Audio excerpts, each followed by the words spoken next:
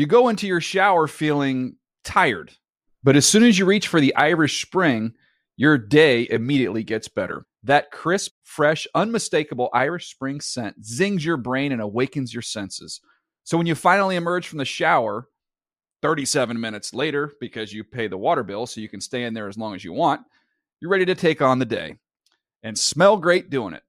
Irish Spring Body Wash and Bar Soap. Fresh, green, Irish. Shop now at a store near you.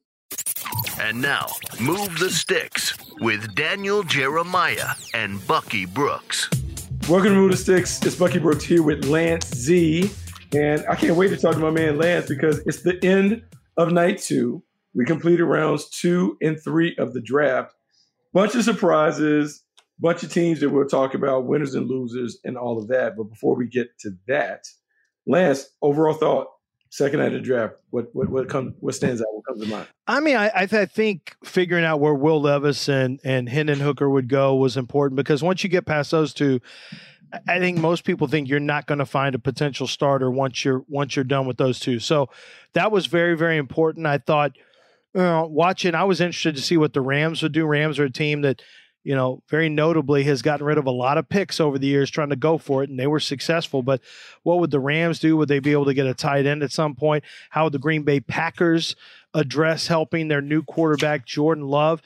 How would my team, the Houston Texans, build? That was something I was really interested in. So, every year guys slide and guys feel like they're quote-unquote reaches, but every draft I'm reminded that everyone's draft board is substantially different. Not necessarily, but many times it can be. So a player that one team thinks is a fifth or sixth rounder, another team has in a third. That's just how it works. It is how it works. And it's funny because when you talk about this draft, all of the interest, obviously on our side, because we always talk about quarterbacks, no matter how good they are, we want to make sure that they are the marquee position. We give them their due. And so let's talk about Will Levis. Let's talk about the Tennessee Titans trade up. They give up a couple picks to go up to 33, and they draft Will Levis to, I guess, either back up Ryan Tannehill, compete with Malik Willis to be the future starter of the team. What do you think? First thing that came to mind when you saw the Titans trade up and snag Will Levis? The first thing I thought of was, when they first traded up, I wondered if it was for Levis or for a cornerback. And then when it was announced as Levis, the first thing I thought is that, okay, when Tannehill's gone, this is going to be Levis versus Willis. May the best man win. I'm not ready to give up on Malik Willis. I mean, everyone knew Malik Willis really shouldn't have been playing last year. He had to, and that's the way it goes when there's injuries. But Malik Willis needed a year. He needed a year to acclimate himself. So I'm not ready to just give up on Malik Willis as a potential NFL quarterback. I think you have he and Will Levis fight it out, and then you figure it out from there. But I was a little interested, I was a little intrigued by that selection, but not really because they weren't going to take him in the first round, but when they got their shot in the second, they took their shot, and Tannehill's not the quarterback of the future. So I just thought they're setting it up for a good old-fashioned, winner-take-all quarterback battle in 2024. The preseason is going to be fascinating to me because in the preseason, you don't play your starters early. And so we'll have a chance to see Will Levis going back-to-back with Malik Willis. And as bad as Malik Willis might have been for the Titans last year, he has a year of pro experience under his belt. And as fast as it was for Malik Willis, it will be that fast, even faster for Will Levis. And so we'll get a chance to see all of their flaws in real time. The decision-making for both guys, the lack of accuracy for both guys, the athleticism, which should nod in Malik Willis's favor. It'll be fascinating to watch this kind of play out in front of us. And if I'm Ryan Tannehill, I'm certainly not worried about either of these quarterbacks taking my job. So no. It'll be interesting. It'll be funny to watch him with his hat, watching these guys duke it out, because that QB2 competition between those two guys, it's going to be a fascinating one to watch. Yeah, and now let's just say, let's just play a hypothetical here. Let's say Tennessee, the Texans get better, and the Colts get better, and the obviously the Jaguars continue their ascent. What if all of a sudden Tennessee's that team that and Tannehill gets hurt, and It doesn't look good at the quarterback position. They win 3 or 4 games. What happens then when you're potentially in the running for one of the top 2 quarterbacks next year, and you got a quarterback you drafted in the 3rd, then a quarterback you drafted in the 2nd? I guess you go 3rd straight year where you're drafting a quarterback. I mean, you have to get it right, so you can't worry about that in that hypothetical situation. But I thought that was interesting to see which teams would pass on Will Levis because they would rather take their chances next year than deal with Levis or Hendon Hooker this year. Yeah, I mean, and it's one of the things, like when it comes to the quarterback spot, like guys want to take a quarterback. You always want to take a quarterback, see what you got. I'm surprised they moved up to get him, but there was a lot of conversation about him and that stuff. And so it makes sense. Look, at the end of the day, I think the league got it right in terms of where Will Levis was drafted. Now it's on Will Levis to prove himself right and us wrong by playing like a Josh Allen type player and showing that he can do more than just kind of run around and make some occasional plays when everything is right around. You know, Cynthia Freeland is I did the day 2 with her and Mike Yam on the NFL's on NFL.com/NFL channel, and she's a Lions fan. And when they took Hendon Hooker, she was not happy. And I thought she would be happy because to me, she wanted another player who could help the Lions. But to me, I thought this was a really interesting pick. I kind of like this pick for Detroit. I mocked them last night when I had to do my 2nd, 3rd round mock. I put Levis to the Lions because frankly, with 1 year to go on his contract, I'm not really interested in giving Jared Goff the going rate for his level of quarterback. It's going to cost you, 34 to 38 million for Jared Goff, possibly even more. I don't know. I think I would rather draft a potential replacement, see how that goes this year, and then maybe switch it over to Hendon Hooker. I kind of like this pick in the 3rd round. Worst case scenario, you got a backup quarterback in the 3rd. Best case scenario, he develops and you may have a rookie contract starter at quarterback that allows you to keep building the rest of the lineup. Any pieces that you don't have in your roster, maybe you attack it in free agency. So I kind of like that pick. Yeah, it's funny. It's 68. Yeah, it's a 3rd round pick. It doesn't cost you anything. I mean, it's peanuts.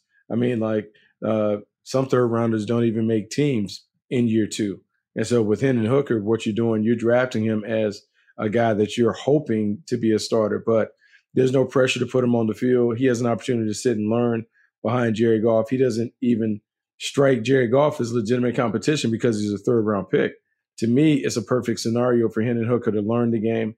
If you talk about their games, similarities between his game and Jared Goff's game, he's not necessarily going to run around and do it. And so the offense doesn't have to change for either one of those guys. I think the bigger thing for Hendon Hooker, he comes off the board where I think the risk reward factor is ideal. Absolutely. First round was too high, too much money tied into someone 25 years old, ACL injury. 3rd round, though, I mean, the money is nice. I mean, you just talked about just being able to have a nice developmental prospect, no pressure. He has to prove that he can be maybe beyond a QB2, but that's fine. You put that on him. So to me, it worked out. And there was a lot of flack thrown at the Lions for their draft because they went off the grid, drafted Jamar Gibbs, come back and get Jack Campbell, but then they followed up with Campbell's teammate, Sam Laporta, and then they get Brian Branch. And so no matter if you don't like what they did to order, you definitely can't knock the picks. Those picks for those guys before Hooker, all solid players, all guys that could be starters and should be immediate contributors. To me, I feel like Detroit got it right, and Hendon Hooker was just kind of like the cherry on top of the sundae. Yeah, and they got a big guy too, and Broderick Martin. They really wanted a big in the middle, and so they just went up and got him in the 3rd. They're not messing around. Sometimes one of the things that we saw was teams who really wanted their players. They just went and got them. They're not messing around at the end of the 3rd. They don't want to get them stolen. If you like a guy, if another team has him in the 5th, like Broderick Martin, some teams thought he would go in the 5th.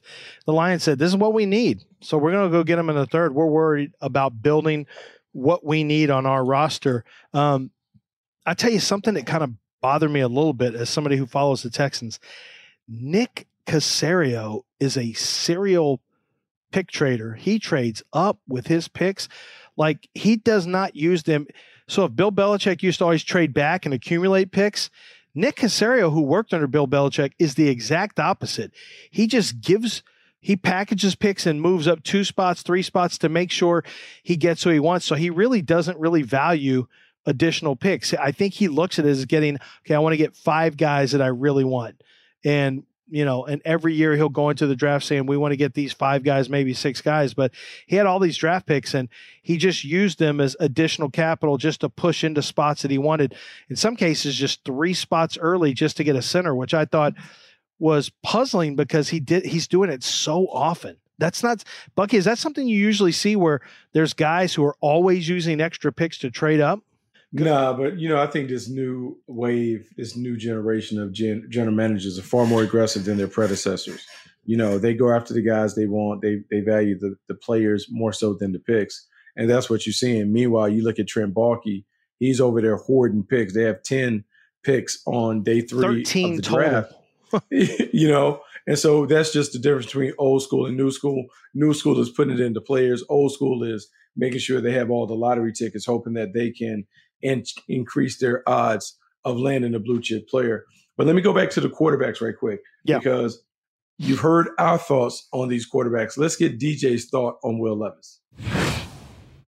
No doubt. Excited for him. Big arm, very athletic. Was hurt in 2022. You go back to 21, you can see him healthy. He was moving around a lot better. The arm is a big power arm, not only to drive the football, but those deep shots down the field for an offense in Tennessee that needs to be more explosive. Tight NFL window throws. He shows the ability to do that. Off platform has been good and bad for him. You see some throws like this. Other times it will impact his accuracy. The toughness, you cannot question. Not only playing with injuries, but the ability to hang in there and take shots. And the athleticism, why don't you just show me a little hurdle here, Will? Get out in space against your rival Louisville and show you what you can do as an athlete. So Will Levis, I know he's got to be a little disappointed, but the good news is they're able to get Peter Skoronski with their first pick, so he's going to play behind a little better offensive line the way this thing shook out. Have you ever seen a sad war room? Every war room's happy. Have you noticed that? Everyone got the pick they wanted at all times. Chest bumping, being super excited. Detroit was super excited about their pick. Man, my man, Brad Holmes yelling and screaming after they made every pick, it seemed like. And so it's funny. I wonder what his reaction was, privately when they got Hendon Hooker. But let's go to Hendon Hooker's reaction in terms of what DJ thought about him. And there was a lot of discussion about them going running back, linebacker in the first round. Well, they turn around and get the most important position here in the third round with a ton of value with Hendon Hooker at this point in time. The offense he played, and you guys touched on it, it's that old Baylor system. They're going to spread you from sideline to sideline. It creates a lot of space. You get a lot of vertical shots, particularly from the slot with Jalen Hyatt this year. The accuracy, the ball placement is pristine. It's a lot of catch, rock, throw in the pocket. You don't see him have to move around too much. You get glimpses like this, though, of the athleticism to escape and make some things happen, some design quarterback runs. You can sprinkle that in. You're not going to want to major in it. But there were 3 questions about him, and while he's here in the third round, it was age, it was injury, and it was the offense. And the teams that met with him said, we have no concerns about his ability to transition to an NFL offense. The injury is going to be fine, and the age, it is what it is. There you have like 2 really good breakdowns. DJ obviously did a great job on the draft coverage, breaking those guys down, kind of going over the XO tape while sharing his thoughts on both of those guys. I think the other thing that you learned in the draft is everyone gets excited at the top of the second round. A lot of interest in who's going to move up in the first 10 spots, what picks are coming off the board. And so we saw the Pittsburgh Steelers take one of their guys, Joey Porter Jr., the son of Joey Porter, a.k.a. Peasy, who had a lot of success for them. What was your thought on Joey Porter Jr. going to the Pittsburgh Steelers? Oh, I thought it was perfect. I mean, I had him at a couple mocks. I think I put him at 17. I thought that he made sense maybe in the first round. And then when they had the first pick, that was an easy one for me to mock. I have to do a second and third round mock for NFL.com after the first round's over. And for me, that was that took 0 seconds for me to figure out. I'm like, okay, Porter, boom. They need corner. He fits the mold. I thought he could go there with pick number 17 before they traded up for Broderick Jones. So I like that. I thought it was a good pick for them. So let's get DJ's reaction to Joey Porter going to the Steelers. And they love the family connections. When you think about this Pittsburgh Steelers group, the Hayward family, the Watt family, you think about the Porter family, the length is rare. You're talking about extremely long arms, and he can run and carry these vertical routes all day long. You see the physicality to get up there and finish tackles out in space. He plays the game very aggressively for a big corner. You love to see that. Here he is as a blitzer, the burst to close and finish. A lot of energy, a lot of excitement in his play. To me, guys, when you think about the AFC, and we talked about Patrick Mahomes a lot last year, there's so many quarterbacks in the AFC you have to work through. Having pass rushers, having corners, you can't have too many. Can't have too many. And so it made sense for the Pittsburgh Steelers to go and get Joey Porter Jr. To take him there. They're able to get a guy who's a first-round talent at the top of the second round, so it works for them. What are your thoughts? Did you like Joey Porter, the player, and how do you like the fit? Yeah, I mean, for me, Joey Porter, the player, I liked him as long as he's in press and as long as he's up in someone's pocket from the snap to the whistle. Once you have him backed off a little bit, once he has to try to match routes and, be a mirror and match type guy, complex routes are going to lose him. He's not great in terms of his plant and drive quickness. I think what he is he beats you up at the snap, and then he just runs with you. And that's what he's got to play. He's got to play in that kind of scheme. And if you have him in that scheme, he suffocates catch space down the field. So I think he has to play in a very specific scheme, which is one of the reasons that maybe he fell a little bit. I can't tell you why Michael Mayer fell, other than maybe why tight ends just aren't sexy to people right now, Bucky. Everyone loves the pass-catching tight end. Everyone wants the next Travis Kelce, which you're not going to find the next Travis Kelce very easily. So everyone loves the pass-catching tight end. And then a Y like Michael Mayer, who, let's be honest, he's not sexy. There's nothing that he does that really wows you on tape, but he's rock solid. Were you surprised that we only had one? We know it's a very deep tight end draft, right? 9 total, taken 8 in the second day between rounds 2 and 3. How surprised were you that Michael Mayer fell out of the first round? A little surprised, just because, you got so comfortable putting him in the first round. You saw the big body tight end from Notre Dame who can do a little bit of everything, can block on the edge, can catch the ball over the middle field, big red zone weapon, all those things. You just thought that someone at the bottom of the first round would take him. I actually think, though, he fell to a great spot for him, though, with the Las Vegas Raiders. You think about Josh McDaniels' history in New England, what they used to do with multiple tight ends. Good point. You now have an opportunity to put him in a feature position in an offense that has Devontae Adams on the outside. I just like it. I like the fit. I like the pick. It's a nice it's rare that you get like the right player to go to the right team. But to me, the Notre Dame tight end is a perfect fit for the Silver and Black. Let's see what Daniel Jeremiah, NFL draft analyst, thought about Michael Mayer going to the Raiders. Yeah, the tight end run has begun. This is the best tight end group we've seen in a decade. Look at the comp on the bottom there. Mark Andrews as a big, rangy, excellent pass receiving tight end who also can get involved in the run game. The big body target that shows up in the red zone. In scouting, we use the phrase combat catches. He has more than any tight end in this draft class. Look at him just peel the ball off the back of the defender. And then that subtlety as a route runner. You see it here, his ability to set up a safety there that we're going to see from Cal, drafted at some point in time over the next day.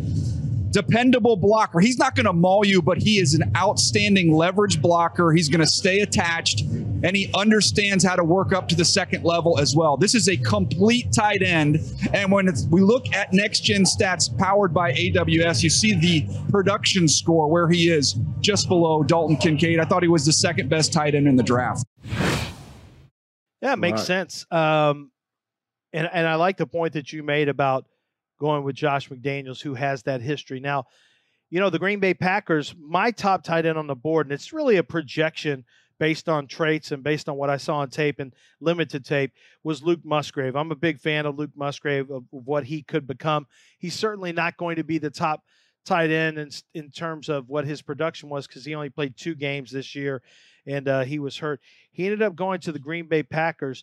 It is interesting that the Packers end up coming away with the wide receiver and Jaden Reed and 2 tight ends and Luke Musgrave and Tucker Kraft the year that Aaron Rodgers leaves. But I also think, it's kind of an homage to Rodgers where you say, hey, we know Aaron can get it done with lesser talent and can elevate that. With Jordan Love now, they're starting to put some pieces around him because they realize they're going to have to surround him. And this is a guy, Bucky, in Luke Musgrave, who's one of my favorites because his great size, he's very fast. He can threaten all three levels of the field. I think his best football is ahead of him. He gains momentum and energy out of his breaks and out of his turns and stems. And so I think he's going to be a separator on the next level. And I like the fact that he played at Oregon State where they expect you in that outside zone scheme to get after it as a blocker. You've got to put some effort into it as a blocker on the backside cutoffs and the play side, trying to get the edge sealed. So Luke Musgrave was a guy that personally I liked him. I liked the traits. I liked the potential there. So it's not only Luke Musgrave that they were able to get, it's the other tight end from South Dakota State that really kind of made it pop for me. When you think about this team and how they want to play with Jordan Love, Tucker Kraft coming over from South Dakota State, giving them another big body over the middle of the field, allowing them to get back to some old school stuff, 12 personnel, running the football. To me, I always felt like this is not the biggest test for Brian Gutekunst, but this is a huge test for Matt LaFleur. When you remove a four-time MVP at quarterback, well, now the coach has to coach. And so now we're beginning to get the insight on how he's going to make up for the loss of number 12. And I think you can already see it. Look, big tight ends, multiple tight end sets, heavy dose of running game with A.J. Dillon and Aaron Jones. And then you're going to set up Jordan Love for success in other ways. And so I like the Musgrave pick, and I really love the Tucker Kraft pick because he's a guy that I thought was going to be someone that even went higher. He goes in the third round, but I thought I think he's a day one starter wherever he goes. So now having those two guys kind of duke it out, I like it. I like the way the Packers are able to put that together. Let's hear from Daniel Jeremiah, who commented on the number 42 pick of the draft in round 2. The Green Bay Packers take Luke Musgrave out of Oregon State.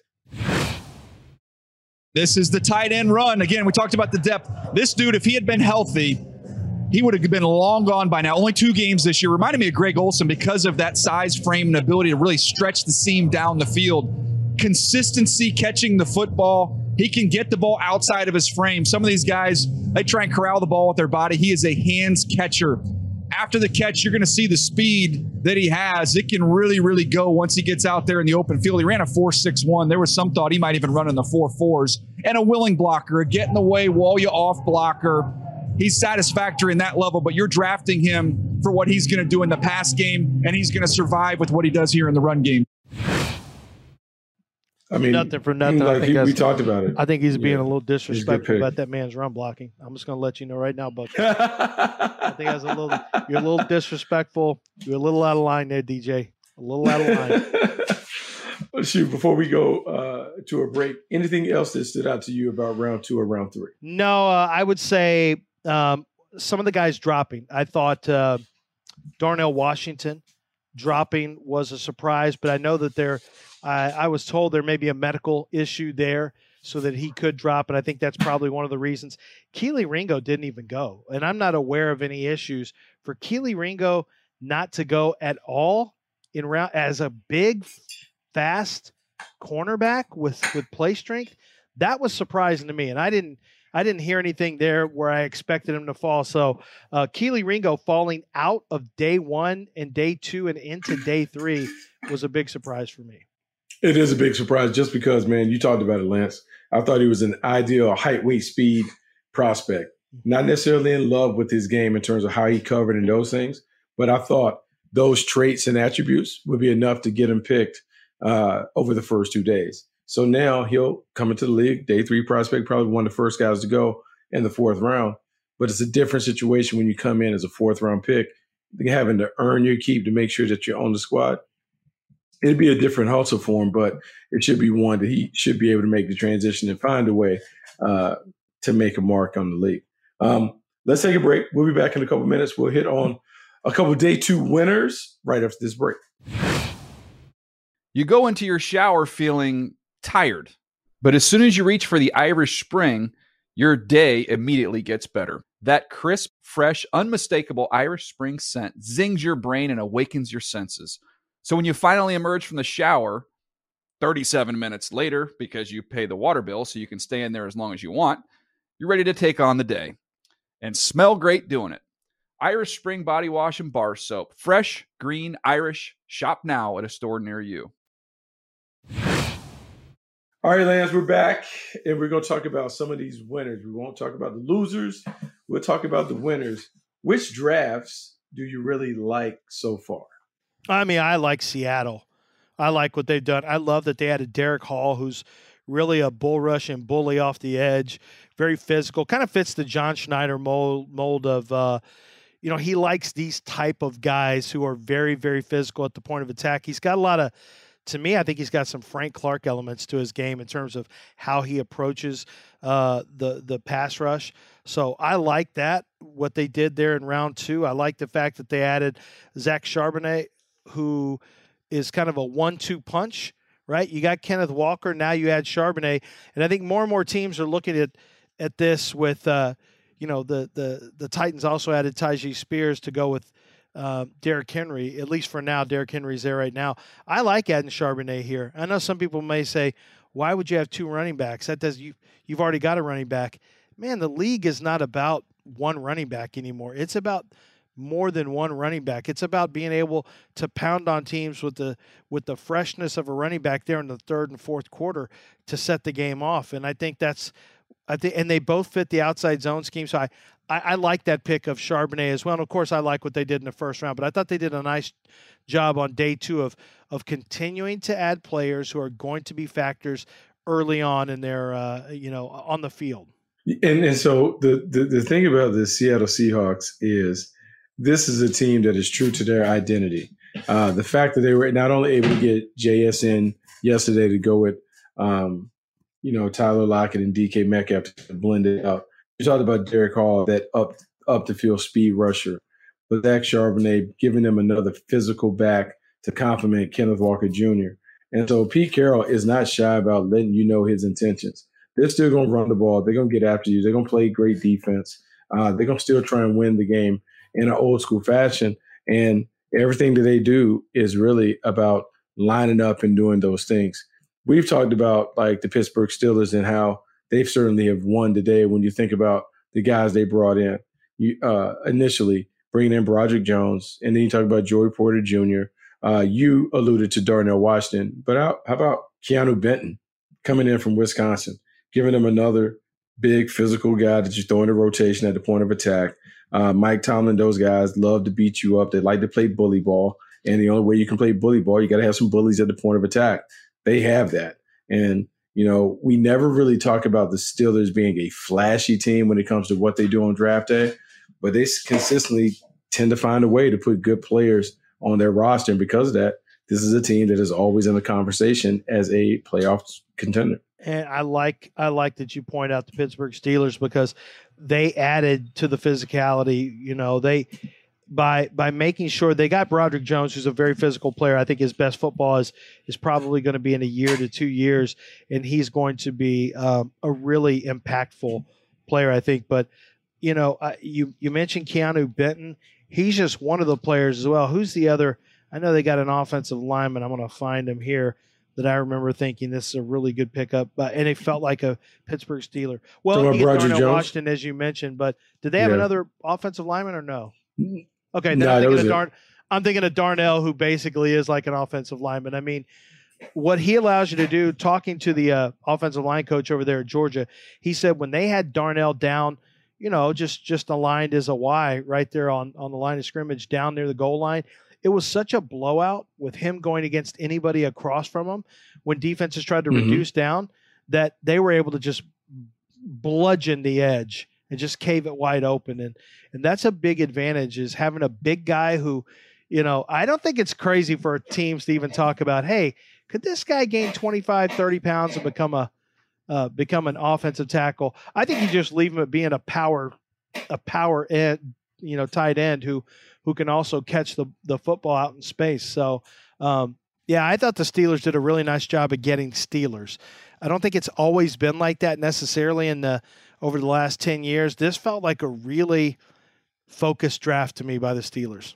Yeah, really focused, really stuck to their identity, continue to kind of add guys that kind of fit their profile. I have to go back because I'm looking through the names and I'm looking at the Denver Broncos. And we've heard all the offseason about the wide receivers being on the trading block, Jerry Jeudy, come and get Cortland Sutton, maybe even get KJ Hamler. And then I'm looking at the bottom of the second round. They take Marvin Mims from Oklahoma.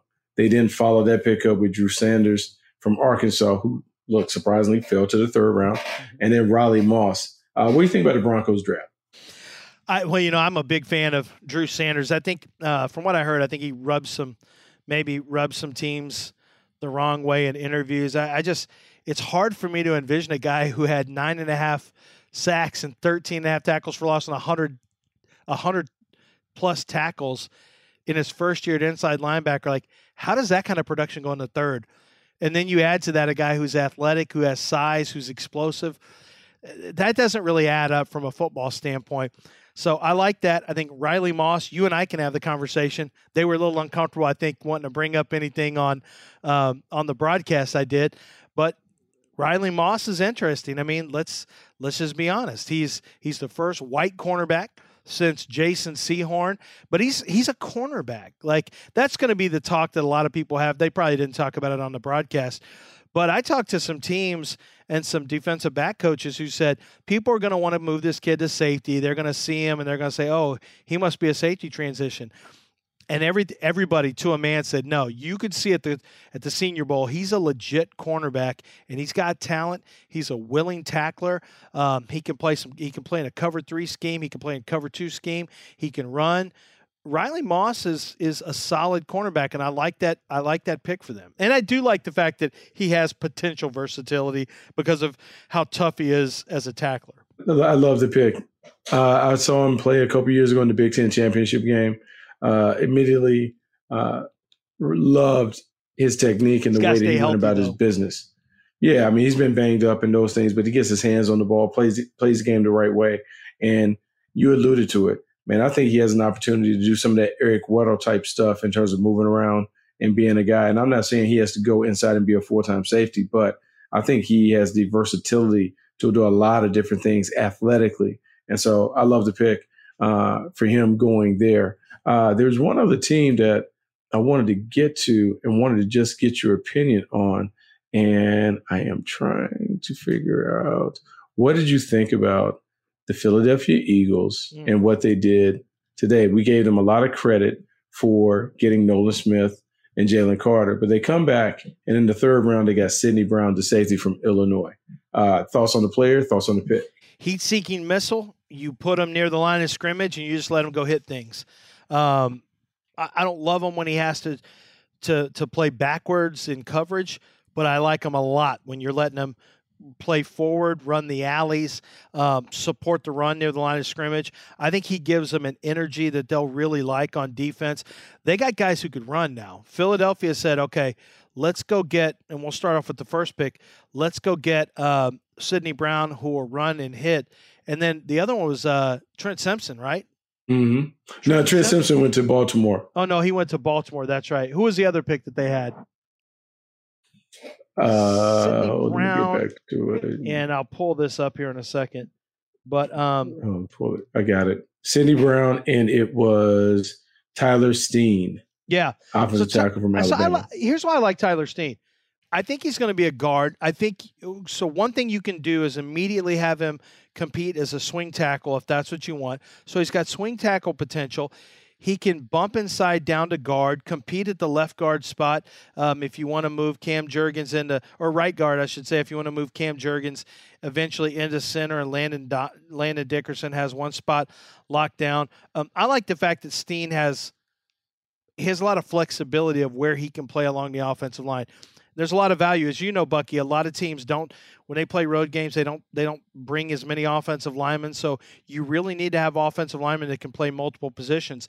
I think with Steen, you have a player who can probably play 4 positions for you, both guard spots, both tackle spots. So I like that I think Steen is a decent player. I think he's a very good backup to low-end starter in the league personally, but I may be a little lower than some other people because I know Jim Nagy from the Senior Bowl really likes Tyler Steen a lot. Yeah, he does like him, but he likes all these guys. Anyone who's down in the Senior Bowl, Jim Nagy's Anybody going goes Senior 4-4. Bowl, you like that's a good point. So I get it. Last team to me that kind of showed up, but we never really talk about the Cincinnati Bengals.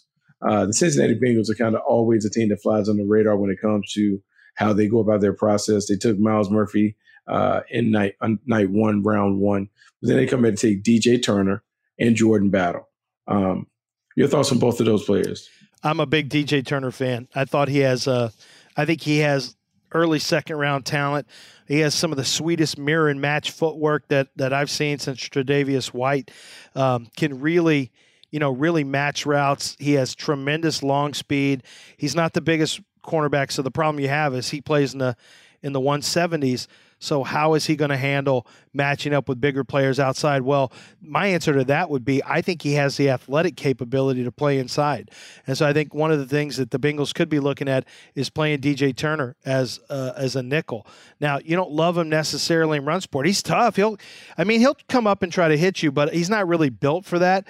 But I do like from a coverage standpoint the fact that he can bump down inside with his makeup speed and play against some of the faster slots. So I like the pick of DJ Turner. Yeah, and I'm really in love with the pick of Jordan Battle. Big old box safety who's an enforcer, makes you pay your taxes when you cross the middle of the field, active against the run game. And to me, we just see how the Cincinnati Bengals have been able to build their roster up. Big school guys played in major stages, made big games. It's not going to be too big for them. And they found a way with Lou Anarumo to put it together. I think this would be another unit because they all defensive players. This would be another unit that he puts together. And we'll be talking about this team sometime in the playoffs. Like, man, how are they getting it done? They're getting it done because they have a lot of blue-collar players. Yeah, you lose Bates and add Battle. It's smart. It's just smart football. He's not – there's nothing that's flashy, but he's usually in the right place at the right time. And he helps you – you know, what I wrote up in my scouting report, Bucky, is he helps you get to the next play. Like – he just does what he's supposed to do, on to the next play, on to the next play, on to the next play, without giving up splashy, explosive plays because he misses tackles or he's not where he's supposed to be. So there's something to be said for safeties. It's my least favorite position to watch when I'm scouting, but that's just because safeties, a lot of times what they're doing is just making sure bad things don't happen. And it's not always just interceptions and knocking people's helmets off. It's just like, are you where you're supposed to be? Are you tackling in the open field? And are you making sure that you got a safety net over the top? And it's not sexy, but it's important. It is important. But you know what else is important? It's important for Lancey to get a little rest because tomorrow is day 3. You got all these random names that you got to pull on the spot out your head. So we're going to let you go, man. I appreciate you joining the podcast, giving some insights. We might have to bring you back like later. We have a big old recap, talk about all this because it's been crazy and it's going to be crazier day 3 tomorrow. So that's it. That's my man, Lancey. I'm Bucky Brooks. Thanks for listening to the Move 6 podcast.